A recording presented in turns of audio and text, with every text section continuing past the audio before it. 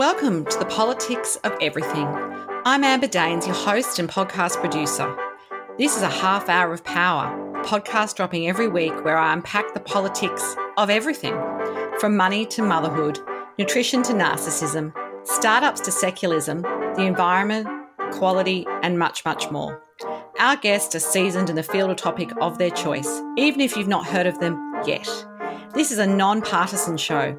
So while I love exploring varied views and get a buzz from a healthy debate of ideas, this is not a purely blue, white, green program. Please subscribe, tune in and enjoy the politics of everything.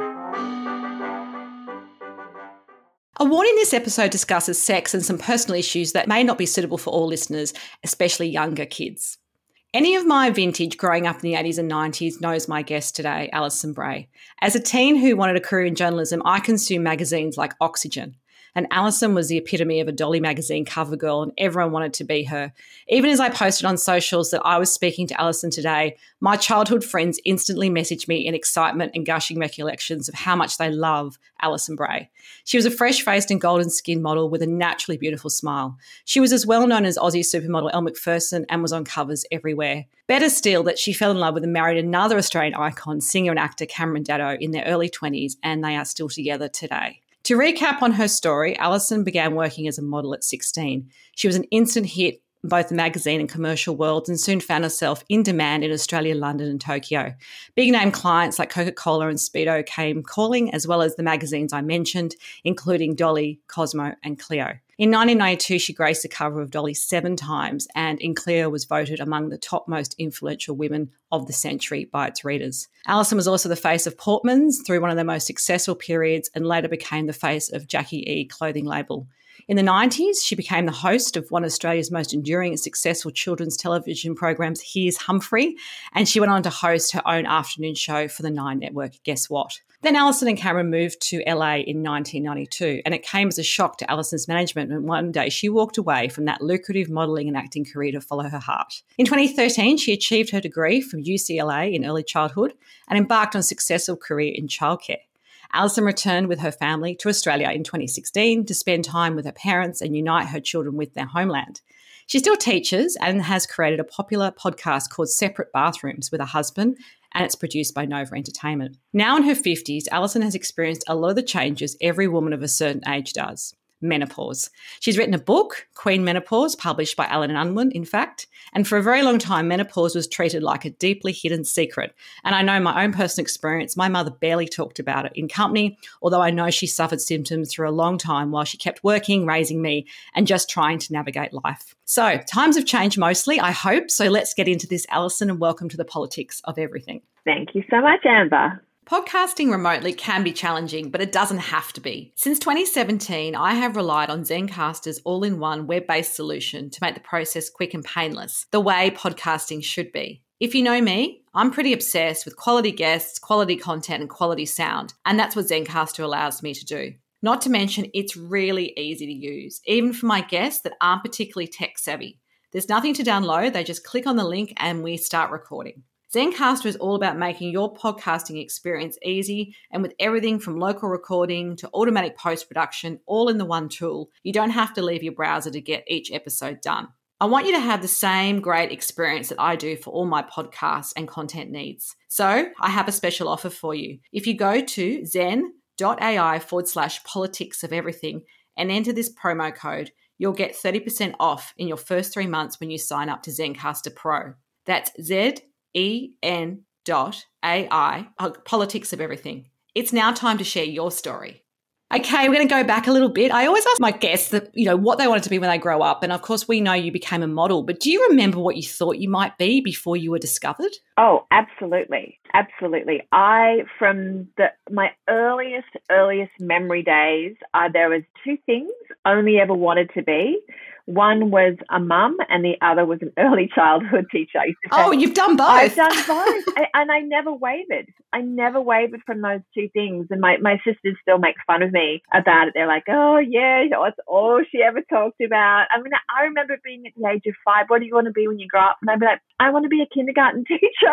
And I like teaching kids my own age at the same time, sort of thing that I was saying it. But yeah, I loved it. Excellent. I read in an article that you've always prided yourself on aging with grace. And let's be honest, your genetic lottery is pretty good compared to a lot of us. And then, of course, menopause hit. Like many other women, the usual symptoms, gaining weight, losing your libido, and then I guess from a lot of people still suffering in silence.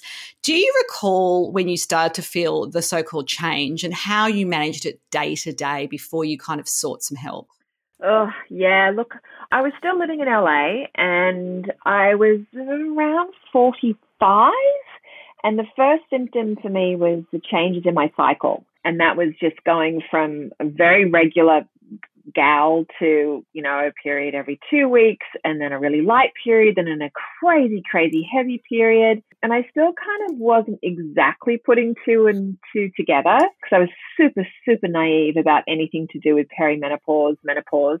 Then I started getting the hot flushes, but they kind of kicked in more once I had arrived back in Australia. So it all coincided with my move back here.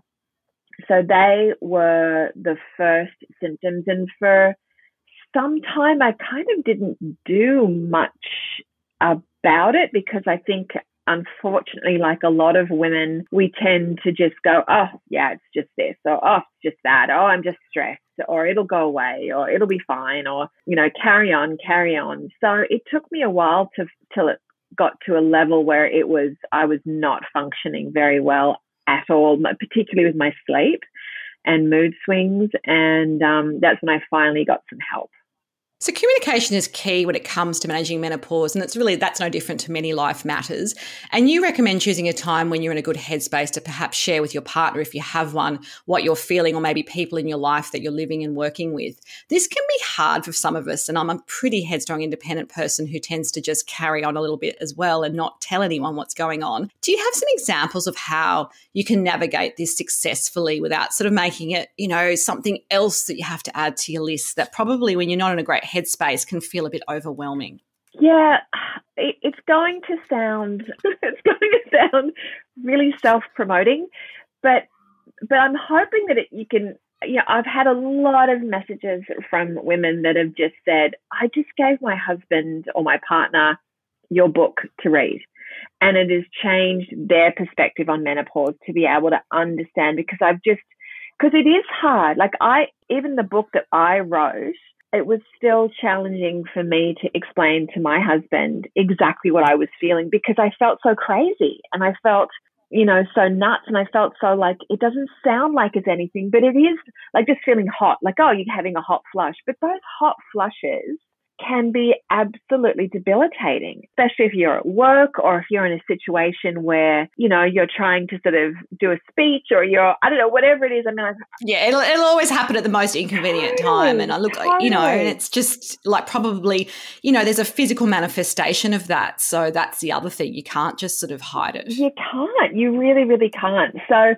but look, I think, as I said, just to be able to find a moment where it's like, okay, I'm not in the depths of a mood swing. I'm not boiling hot. I just want to talk to you about a few things that I am feeling, and here's some information, or, you do your research, or honestly, the best thing you could probably do is to get your husband to come with you to your doctor and go together, so he gets to listen in on what the doctor says, as long as you've got a doctor that gives you the care and the time that you need. Like, I don't want anyone going to a doctor just to be dismissed and then your husband's like, see, I told you it was nothing. Yeah, so absolutely. Find your right doctor, bring your hubby, your partner with you, and get them to listen in. Yeah, absolutely. So I'm assuming that you did go to a GP, and I think some of the book you talk about, that process of how medically that's been treated, menopause, perimenopause, all of that period for women. And for example, dishing out antidepressants. And of course, antidepressants have a very important role in mental health and well-being. But for a lot of us, that's a dissatisfying solution for something that we don't feel like is a mental illness. So can you share, without, obviously going too personal into some of your own medical remedies, but, what you sort of got when you went to the GP? And it's not to malign the GPs, it might just be how it's been done for however long.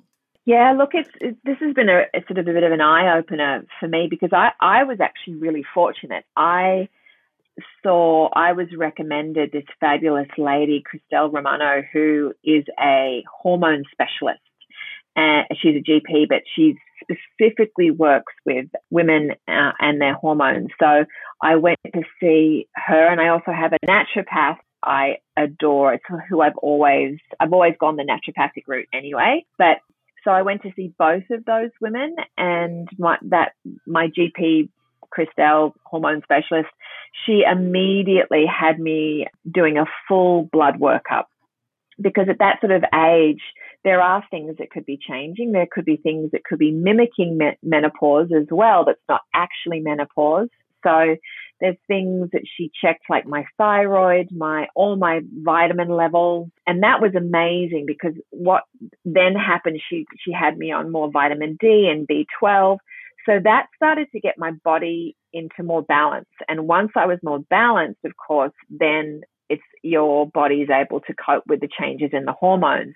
Then I've got my naturopath who's working with the hormones as well. And she's also working with me to sort of get me to sleep better, which of course is the cornerstone of anything about feeling better, is being able to sleep. She also had some natural remedies for sort of my mood and my anxiety as well. So between the two of them, I felt really well taken care of, because not only were they caring, they gave me a lot of their time, and I had a lot of assistance that way.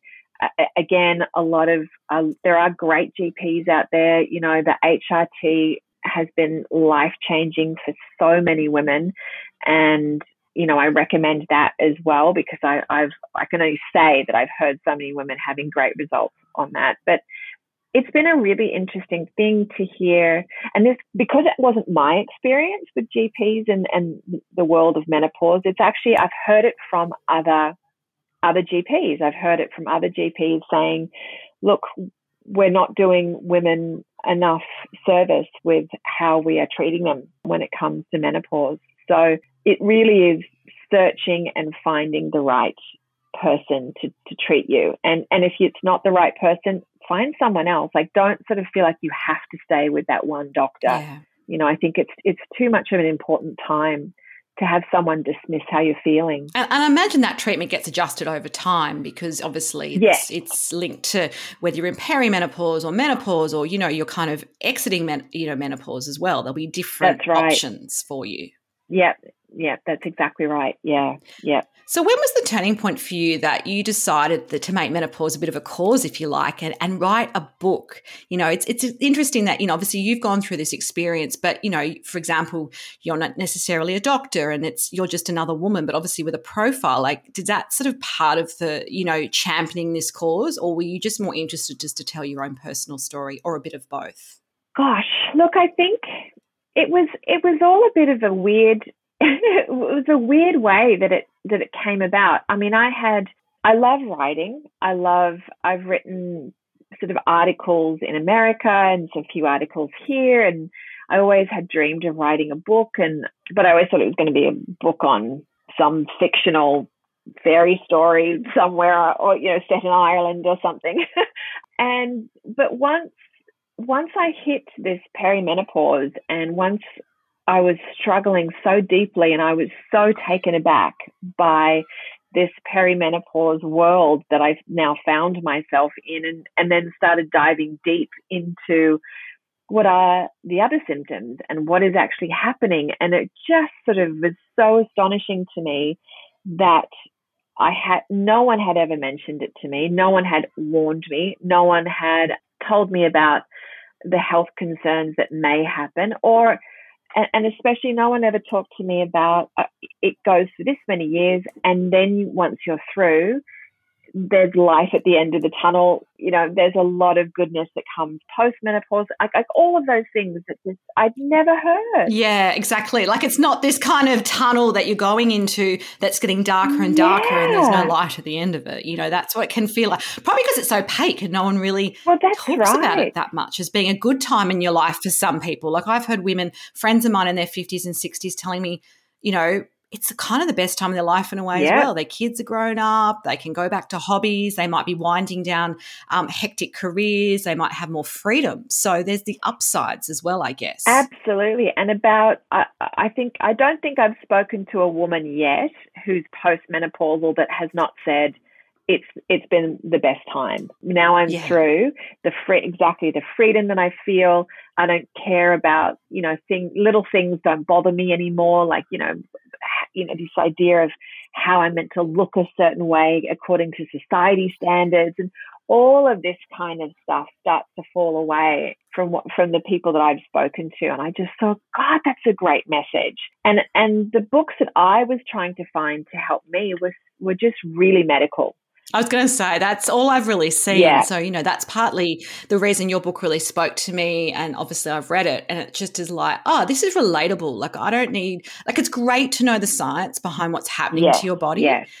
But then what do I do with that? Yeah. You know, how does that relate to me getting my kids ready in the morning and not yelling at them because I've got, you know, hormonal rage, or, you know, feeling like I'm really flat and low for no reason, you know, and it's not even something I'm prepared to deal with today because I've got so much work deadlines. So, you know, having something in there that sort of is another human or humans going through it can really help people, I think. Yeah, and that was really what I wanted, because I felt incredibly alone in my menopause, like very lonely, because I didn't have anyone to actually talk to about it, because I was here in Australia with all my community left back in America. Mind you, they never talked to me about it either when I was over there. And I just, for me, I always learn and connect through story, and as long as the story, particularly if the story rather, is coming from a person who's lived it. So I was like, I'm going to write a book about menopause, and I'm going to write it as honestly and as raw as I possibly can, and hopefully it helps somebody out there. Yeah, absolutely. I'm sure it has. And I guess, you know, from the book, is it sort of led you to any further thinking about, you know, perhaps another book and in what that might look like, you know, particularly in you know, celebrating that best time of your life, which is apparently coming or here and now, according to most women I speak to. Yeah, that's right. Oh, look, there's definitely more writing I want to do. I haven't solidified the idea yet. I'm open to all ideas at the moment. So, yeah, that might be something that becomes a second book. I'm not sure yet. Maybe a children's book. You can link in your early childhood love. There's definitely a children's book. I have actually started one. I've had that one going for a while, so we'll see if that one gets finished. Excellent. In your career and life, I always think people have had mentors. Sometimes they're formal, sometimes they're informal. They could be family members or friends, for example. Is there one or two that really stand out for you, and what have they taught you about life? Yeah, look, I think it's such a good question. I think my first mentors were definitely my grandparents, and they were just two of the kindest, most humble and lovely people. They were happy, and they were incredibly poor. They never owned a house. They just rented this little old fibro place. But my happiest memories were always with them. I was always just allowed to be 100% me and celebrated for anything and anything and everything I did, or nothing that I did. And I think about them all the time, you know, when we get caught up in this idea of money, gotta. And I'm like, oh, I know. You know, and they never complained. Not once did they complain. I think that might be a generational thing. My grandmother was very much the same, very humble. You know, I'm back living on the Central Coast now, but I grew up on the Central Coast, and, you know, now it's sea change, you know, heaven for rich Sydney-siders. But, you know, growing up in Woy Woy wasn't like it is now, and, you know, same thing. I mean, she had the same furniture for 50 years. the Corningware came out, everything was made at home. Same thing, not a lot of money, worked really, really hard, but always celebrated my successes, even if sometimes I felt like, oh gosh, this is probably really unrelatable to you. I'm going to a fancy boarding school and I'm, going to university and all the things that, some ways could create division. I always think, gosh, she just championed all of it, even if she didn't understand everything I was doing. Yeah, that's gorgeous. Yeah. So if we spoke in a year's time, what would be your number one goal to have achieved and why? In a year's time, I would like to have, definitely like to have a second book, either idea 100% confirmed or at least started writing it.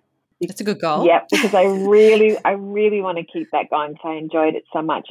But more than that, it's actually to feel more at peace. I'm just finding myself running a little too fast and a little too long. Yes. I'm a little out of breath and I'm a little tired. I think it's post-COVID fatigue, I've decided. There's so much going on in the world, so much going on. And I actually, world peace, I could share it even further out than that. I'd like there to be world peace in a year's time. Wouldn't that be awesome? That'd be great. As we wrap up our conversation today, what would be your final takeaway message for anyone listening who wants to know a bit more about the politics of menopause and maybe just a final kind of message for them? I think it's really about listening to your body, not ignoring any of the signals, going and finding someone who you trust, who has a lot of knowledge about menopause, and getting the help that you need, because no one should be suffering through menopause. There's so much help out there, and it's just time to talk about it. There's nothing to be ashamed about having menopause, going through it, and remember that the other side is a lot brighter and lighter. Absolutely. Well, thank you so much for your time today. And if you do want to connect with Alison, there'll be some details on the show notes. Until next time, take care. Thank you so much. Thanks so much for listening today. If you've enjoyed the politics of everything, I thrive on your feedback. So please add a short review and share the podcast with your network through Apple, Spotify, and all the usual suspects. I'm always on the hunt for new and diverse guests, so if you or someone you know has a fresh idea you're busting to get out there, please email me at amber@amberdanes.com and my crew will get back to you very soon.